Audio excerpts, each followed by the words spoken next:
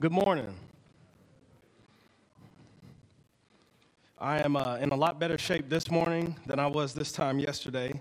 I was in the bathroom sick all day, but the Lord has miraculously made me feel better. So thanks to Ken Hall for praying that I would get rest. I slept 12 hours last night, and I was in bed all day yesterday, so the Lord heard your prayers. This morning, we're going to be looking at a really cool passage on discipleship, and before we get into the text, I want to pray and just ask God to be with us this morning. So let's pray. Heavenly Father, we thank you for your word. We thank you for this time together. Lord, please open our eyes to our strength for the mission that you've called us to be on. Lord, as we confess this morning, some of us need to be reminded of our need for your strength rather than anything in us. So please be with us this morning. It's in Christ's name, amen.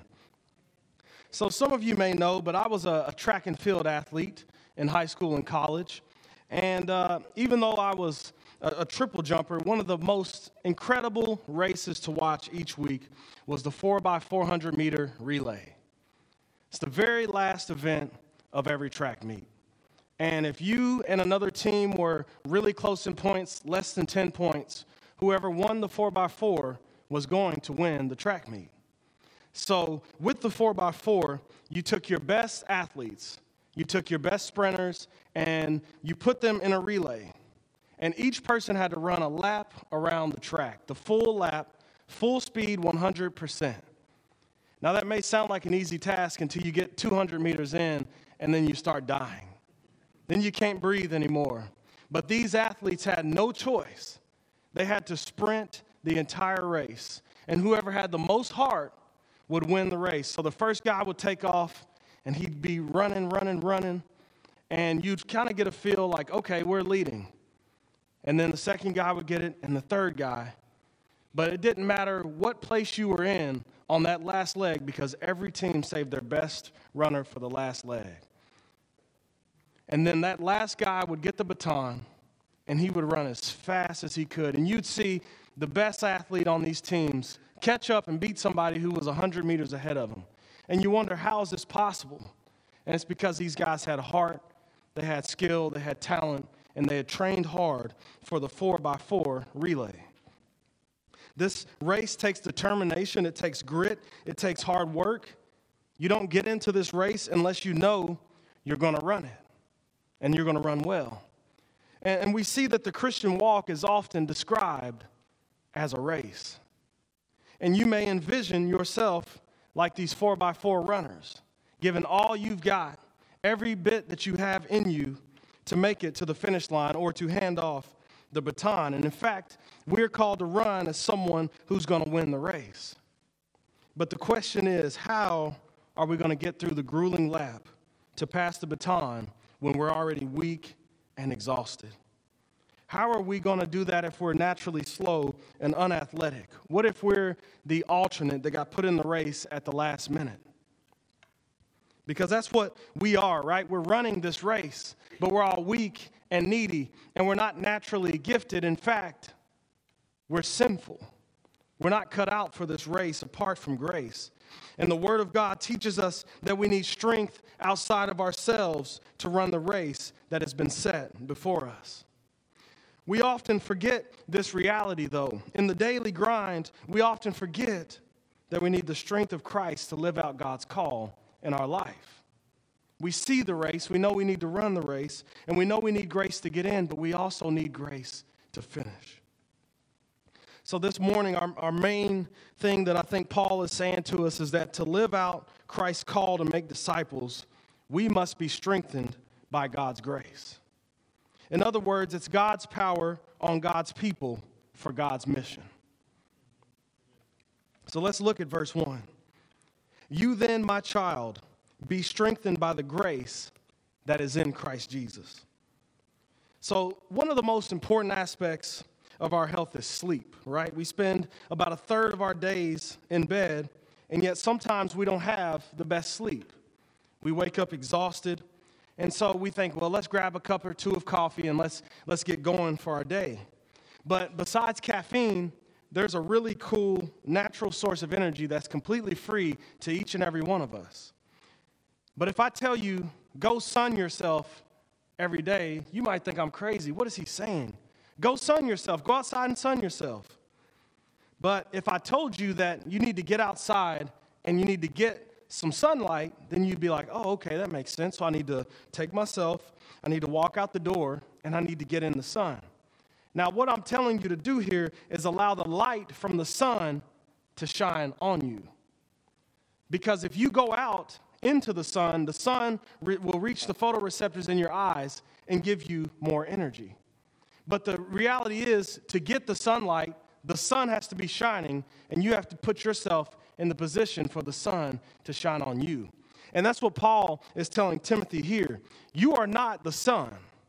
You are not the source of energy. You have to put yourself in the position for the energy to be put on you.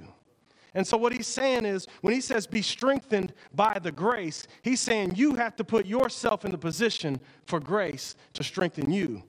It's not go lift weights or do more push-ups to be strong. No, it's go to the place that will give you the strength that you need.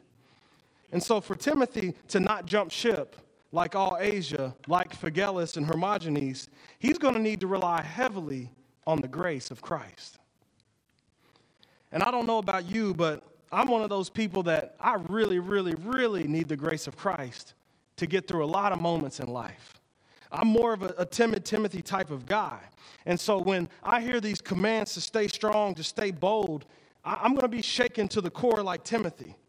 But Paul, instead of urging him to be bold in himself or to develop the strength in and of himself, Paul urges him to be strengthened by something outside of himself, which is the grace of Christ, the free and unmerited favor, the power that comes from God that he does not have to earn, that he does not have to work for. And in fact, it's the grace that saved him. The grace that saves us is the grace that keeps us. And we have to remember that grace is the prerequisite for the Christian life. It's by grace that we are saved through faith. So in order to start the race, we must have first encountered the grace that got us in there.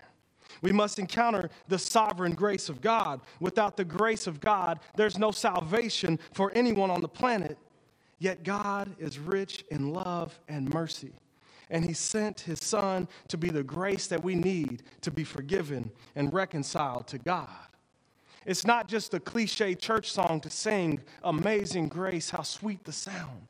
That grace is truly amazing because it took wretches like you and I, and it brought us eternal life. We sing because we are happy because the grace of God has set us free. And that grace is what saves us eternally and empowers our Christian walk.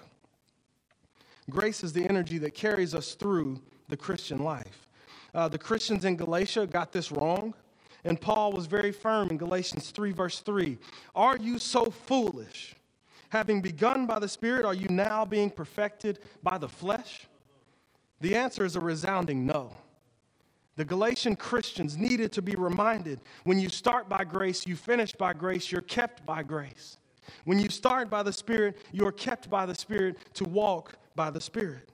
And Paul is reminding Timothy, do not make the wrong mistake. Do not make the same mistake. If you're going to stay on board, it will not be because of anything within you. It will be because you have to rely on the grace of Jesus Christ. There is no other way. Especially in the case of timid Timothy, he's going to have to look outside of himself to finish strong. And we too must prioritize opportunities to be strengthened by grace. But we need to ask ourselves, why? Why do we tend to rely on our own strength? What is it about us that makes us want to rely on our own strength? And maybe not all of these will resonate, but maybe some will.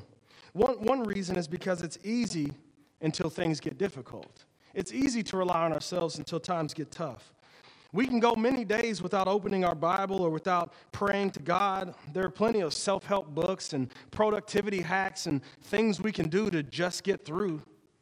But what happens when all those things stop working? What happens when death comes or sickness comes or you just stop desiring to do the right thing? Then what happens? Things start to get difficult and we realize that we need God's help. Another thing is we're self-reliant from childhood. You can be anything you want to be as long as you work hard. Do your best, and you can succeed at everything. And yet, is that not anti-gospel? Is that not contrary to everything the Bible teaches us? So if you're raised like that from childhood, it's going to be really hard to break yourself from that. And as rural Americans, pull yourself up by your bootstraps. Pick yourself up and keep pushing. But some of us are simply believing the lie that we're too busy for God. From the time we wake up, we're looking at our phones or we're looking at our calendars, and then we go through the day in a flash, and then we lay down to go to bed, and we just don't make time for God. I've got kids to watch. I've got a house to clean. I've got food to cook. I've got things to do. I just don't have time to read and pray until I'm falling asleep on my pillow. And at that point in time, it's just not good. It's just me falling asleep.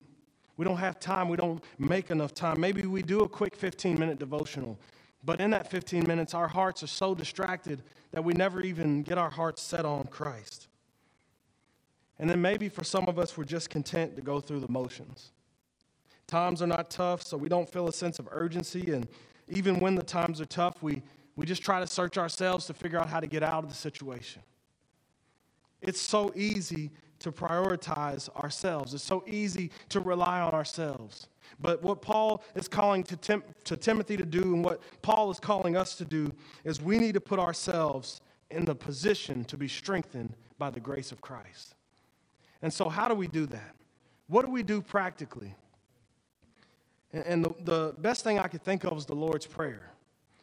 This is something that we can all pray through every day, and we can get ourselves before God and be strengthened by His grace. Listen to how the Lord's Prayer can teach us to seek the strength of Christ. First, we open with our Father in heaven. That's a recognition that we are children of God. If we can live in light of our identity as children of God, we can constantly be seeking the strength of Christ, because if He is our Father and we are His children, that is the identity we need to know that we need God. But then we need to be moved. Hallowed be thy name. We need to be moved by the holiness of God. So we know we're His children. We see how holy He is. So already the focus has gone from us to God. But then we see that we need to develop an all-encompassing passion for the kingdom of God as we live godly lives in the kingdom. Your kingdom come, your will be done. And then once we see that we need to focus on His kingdom and His will, we realize that we're going to need help with that. Because I'm always drawn to build my kingdom. I want to build my kingdom, so God, give me the grace to focus on yours. Then we acknowledge our neediness. Give us this day our daily bread. Each and every day, we need to ask God to give us our needs. Not just our basic needs, but our spiritual needs. God, if I don't have you, I don't have bread on the table. God, if I don't have you, I can't make it through this day.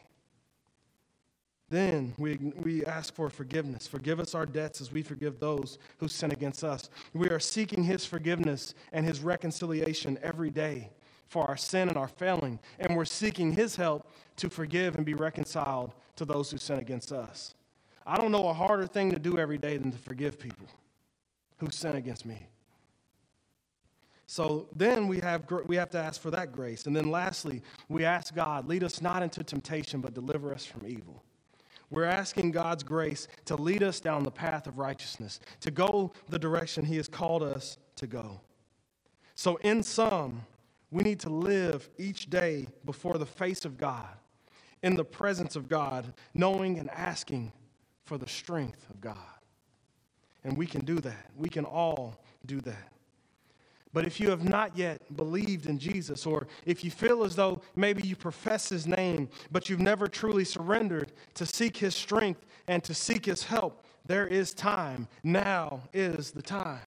There is enough strength in Christ Jesus for every person in all time to be strengthened and empowered for the work. Apart from Christ, we can do nothing, He says to us. Give yourself over to the Savior who can strengthen you. He says, if you are weak, come to me. If you are needy, come to me. When He was on earth, that's who He saw. He didn't seek the healthy. He sought those who were in need. So if you're needy and lacking strength, Christ says, come to me. I will forgive you for your sins. I will reconcile you to my Father. Because of my life, my death, and my resurrection, I can give you resurrection power to get you through everything you need to be brought through.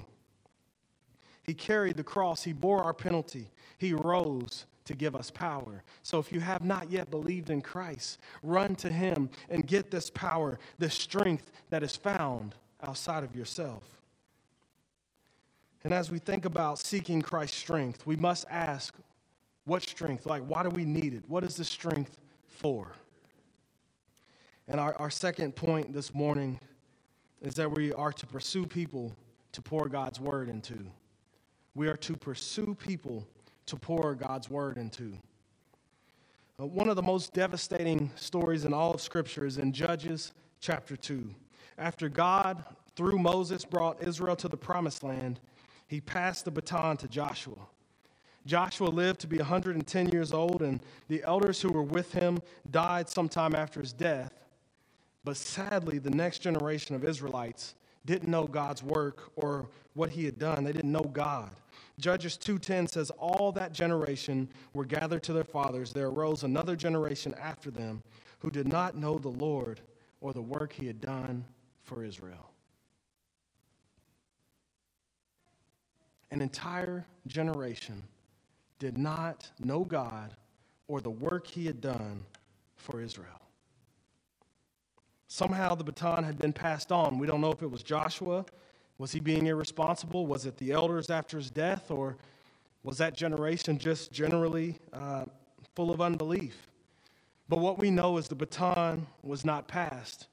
And yet every generation of believers is called to pass the baton to the next generation.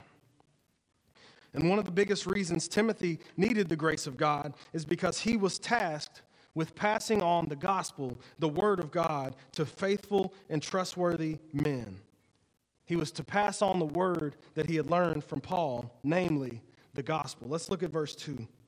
And what you have heard from me in the presence of many witnesses, entrust to faithful men. So Timothy was called to pass not just any old words, but the words of the Apostle Paul, not just Old Testament words, not just New Testament words, but the words that God had sent the Apostle Paul and the other apostles to teach, the gospel message. Sometimes Paul calls it my gospel. It was the word of God that was given to Paul. And it wasn't just Paul's word, it was God's word.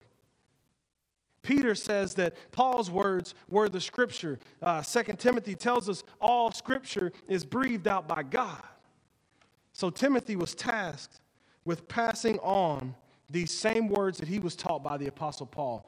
And that's what we are called to pass on as believers. That's what I'm called to herald. That's what Shane and Kevin are called to herald, but it's also what you are called to take to the world with you. And in the context of this passage, Timothy is called to pass it on to faithful elders, faithful leaders who would continue on the pastoral ministry.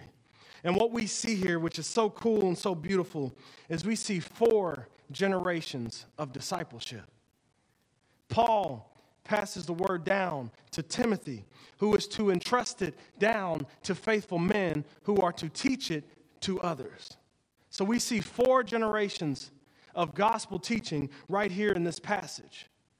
And we're all fruit of that passing down of the gospel. It has continued and continued for over 2,000 years, or almost 2,000 years. It has continued to come down to us because God is faithful to use faithful men, strengthened by the grace of God, empowered by the grace that is in Christ Jesus to do the very work that Timothy was called to do.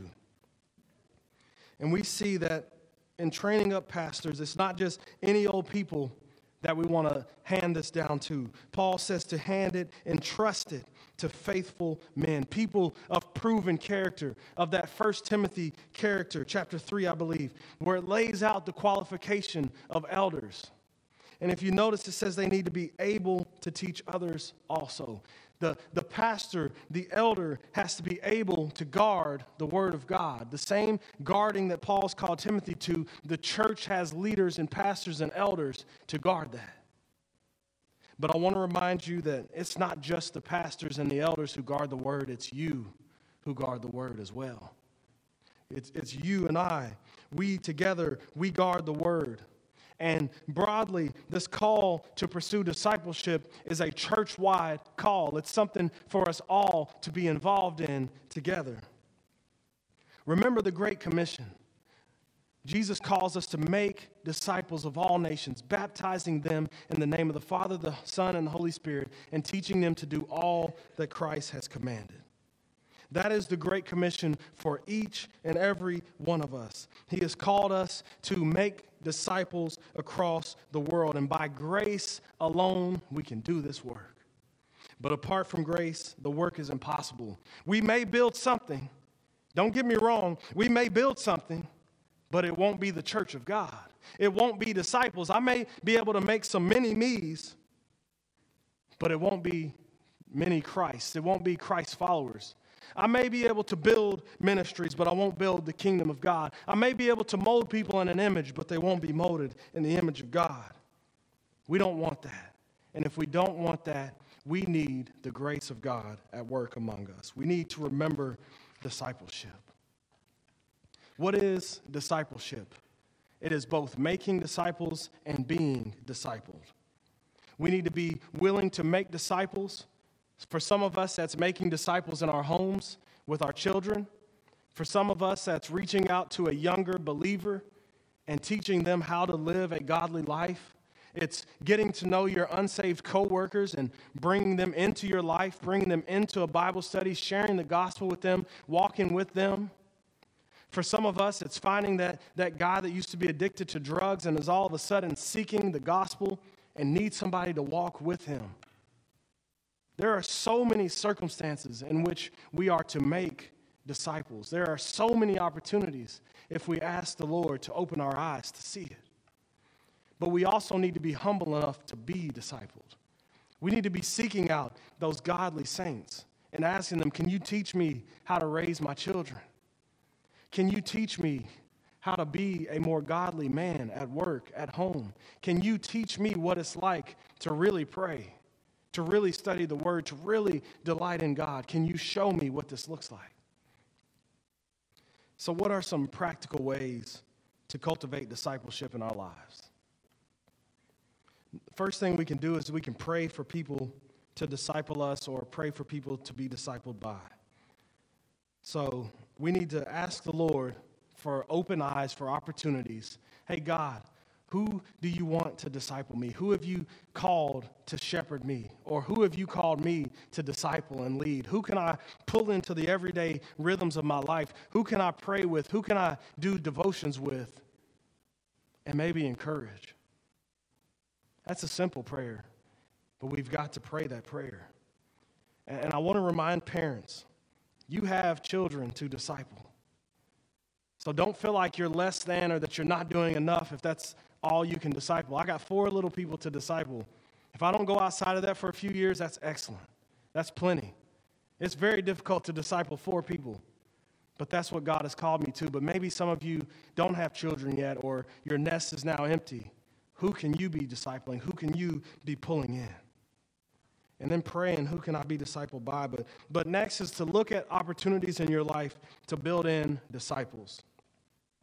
I'm not going to name names, but I had a really good friend who had several children, a wife, and yet when I was in my middle 20s, he welcomed me in his home multiple days per week. We would drink coffee together. We would read books together. We would talk about mission together. We dreamed of church planting together. He gave his life to me by welcoming me into the rhythms of his life. And it changed my life. It showed me what discipleship really can look like. What can you do to pull people into your life? How can you build in discipleship? One of the coolest things I ever heard was we eat 3 meals a day. Can we share one of those with somebody? And that doesn't mean every day. But someone can eat dinner with you, or someone could have lunch with you, or someone could have breakfast with you, and that could become a discipleship relationship. So think about those ways that you could pull people in. And then commit to intentionality. So don't just hang out. It's okay to hang out. It's really good to just hang out. It's great to watch a UK basketball game. It's great to go sit by a bonfire. But let's make sure that we get beyond that. Just ask the question, how's your soul this week? How are you doing? How can I pray for you? Sometimes asking that simple question, how can I pray for you, opens the floodgates to figuring out how someone's soul is doing in that week. And sometimes that's all we need. You don't have to do a Bible study every time. You don't have to be working through a book. You can simply say, what's going on in your world? How can I be there for you? And I'll tell you, there are people in this church who do an excellent job of that. And what's so encouraging is they remind me throughout the week, been praying for you. They see me on Sunday, been praying for you. Someone said, praying for your family. It's really good. It's really encouraging to hear that you're actually thinking of people throughout the week in your daily rhythms. And again, it's just caring for people. It's loving people. It's giving them the gospel. I remember as a high school student, Troy Young, he used to be the youth pastor at Emmanuel Baptist. He would bring us donuts and lead First Priority. And I was one of those fake Christian kids at the time. I would show up every week. I would pray. Sometimes I would try to lead something, but I just didn't know Christ. And I believe he could see through it because I was more focused on track and field and grades and girls and all the things that high school guys are focused on.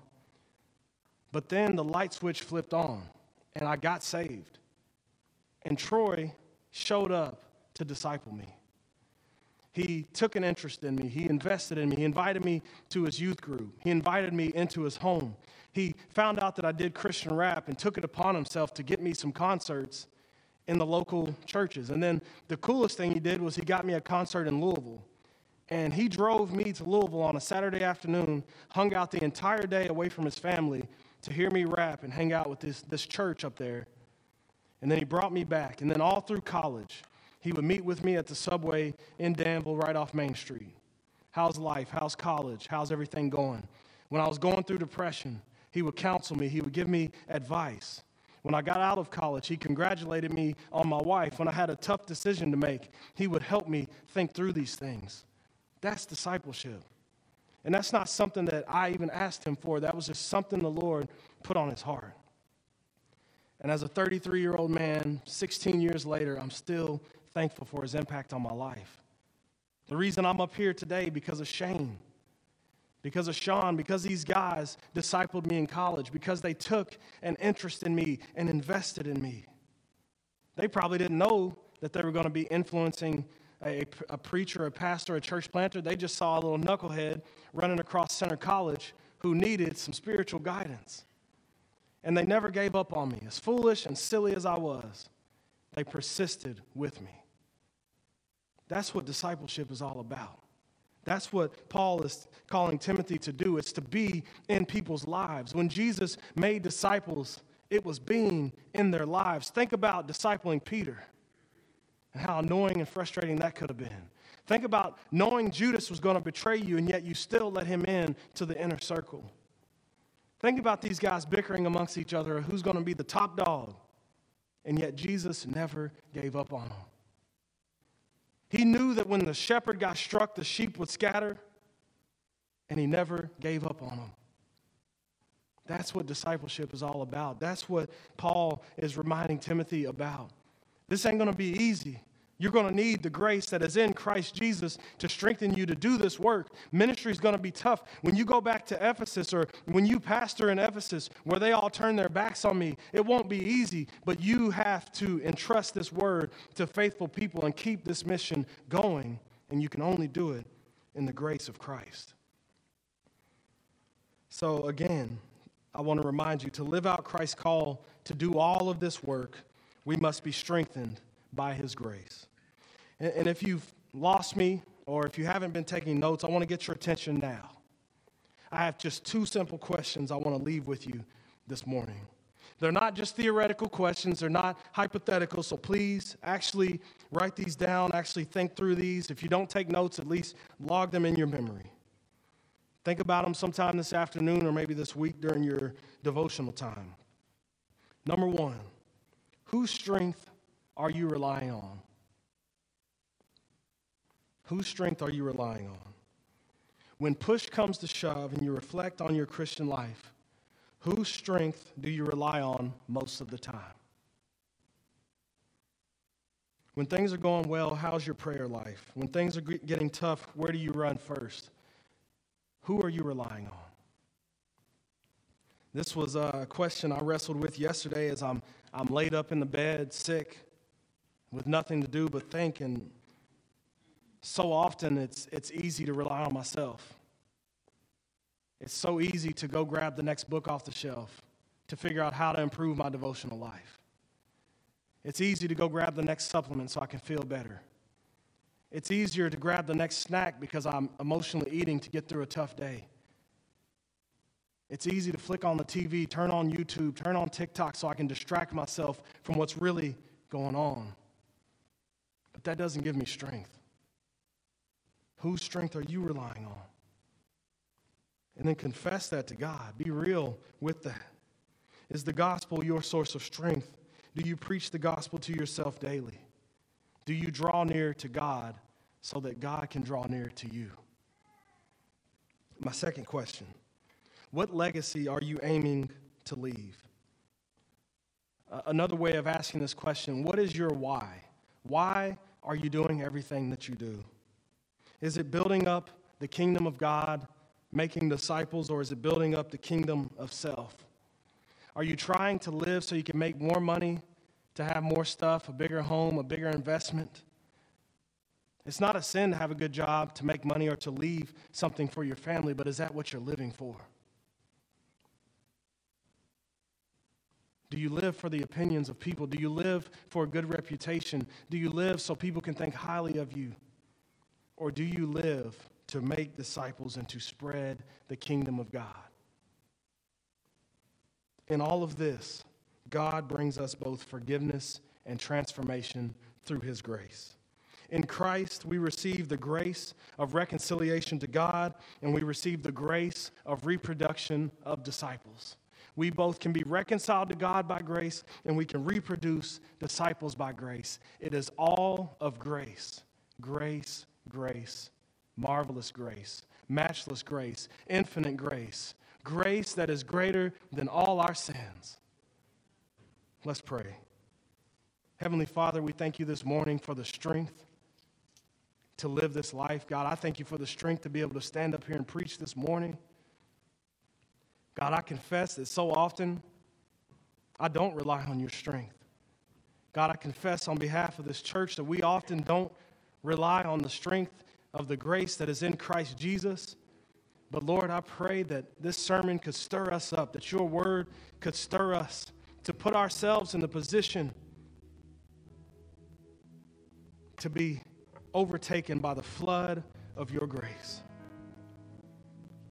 God, I pray that this would stir us up to simply get away from the noise, from the chaos, from the busyness, to just be in your presence for the sake of being strengthened, God, because you are so good.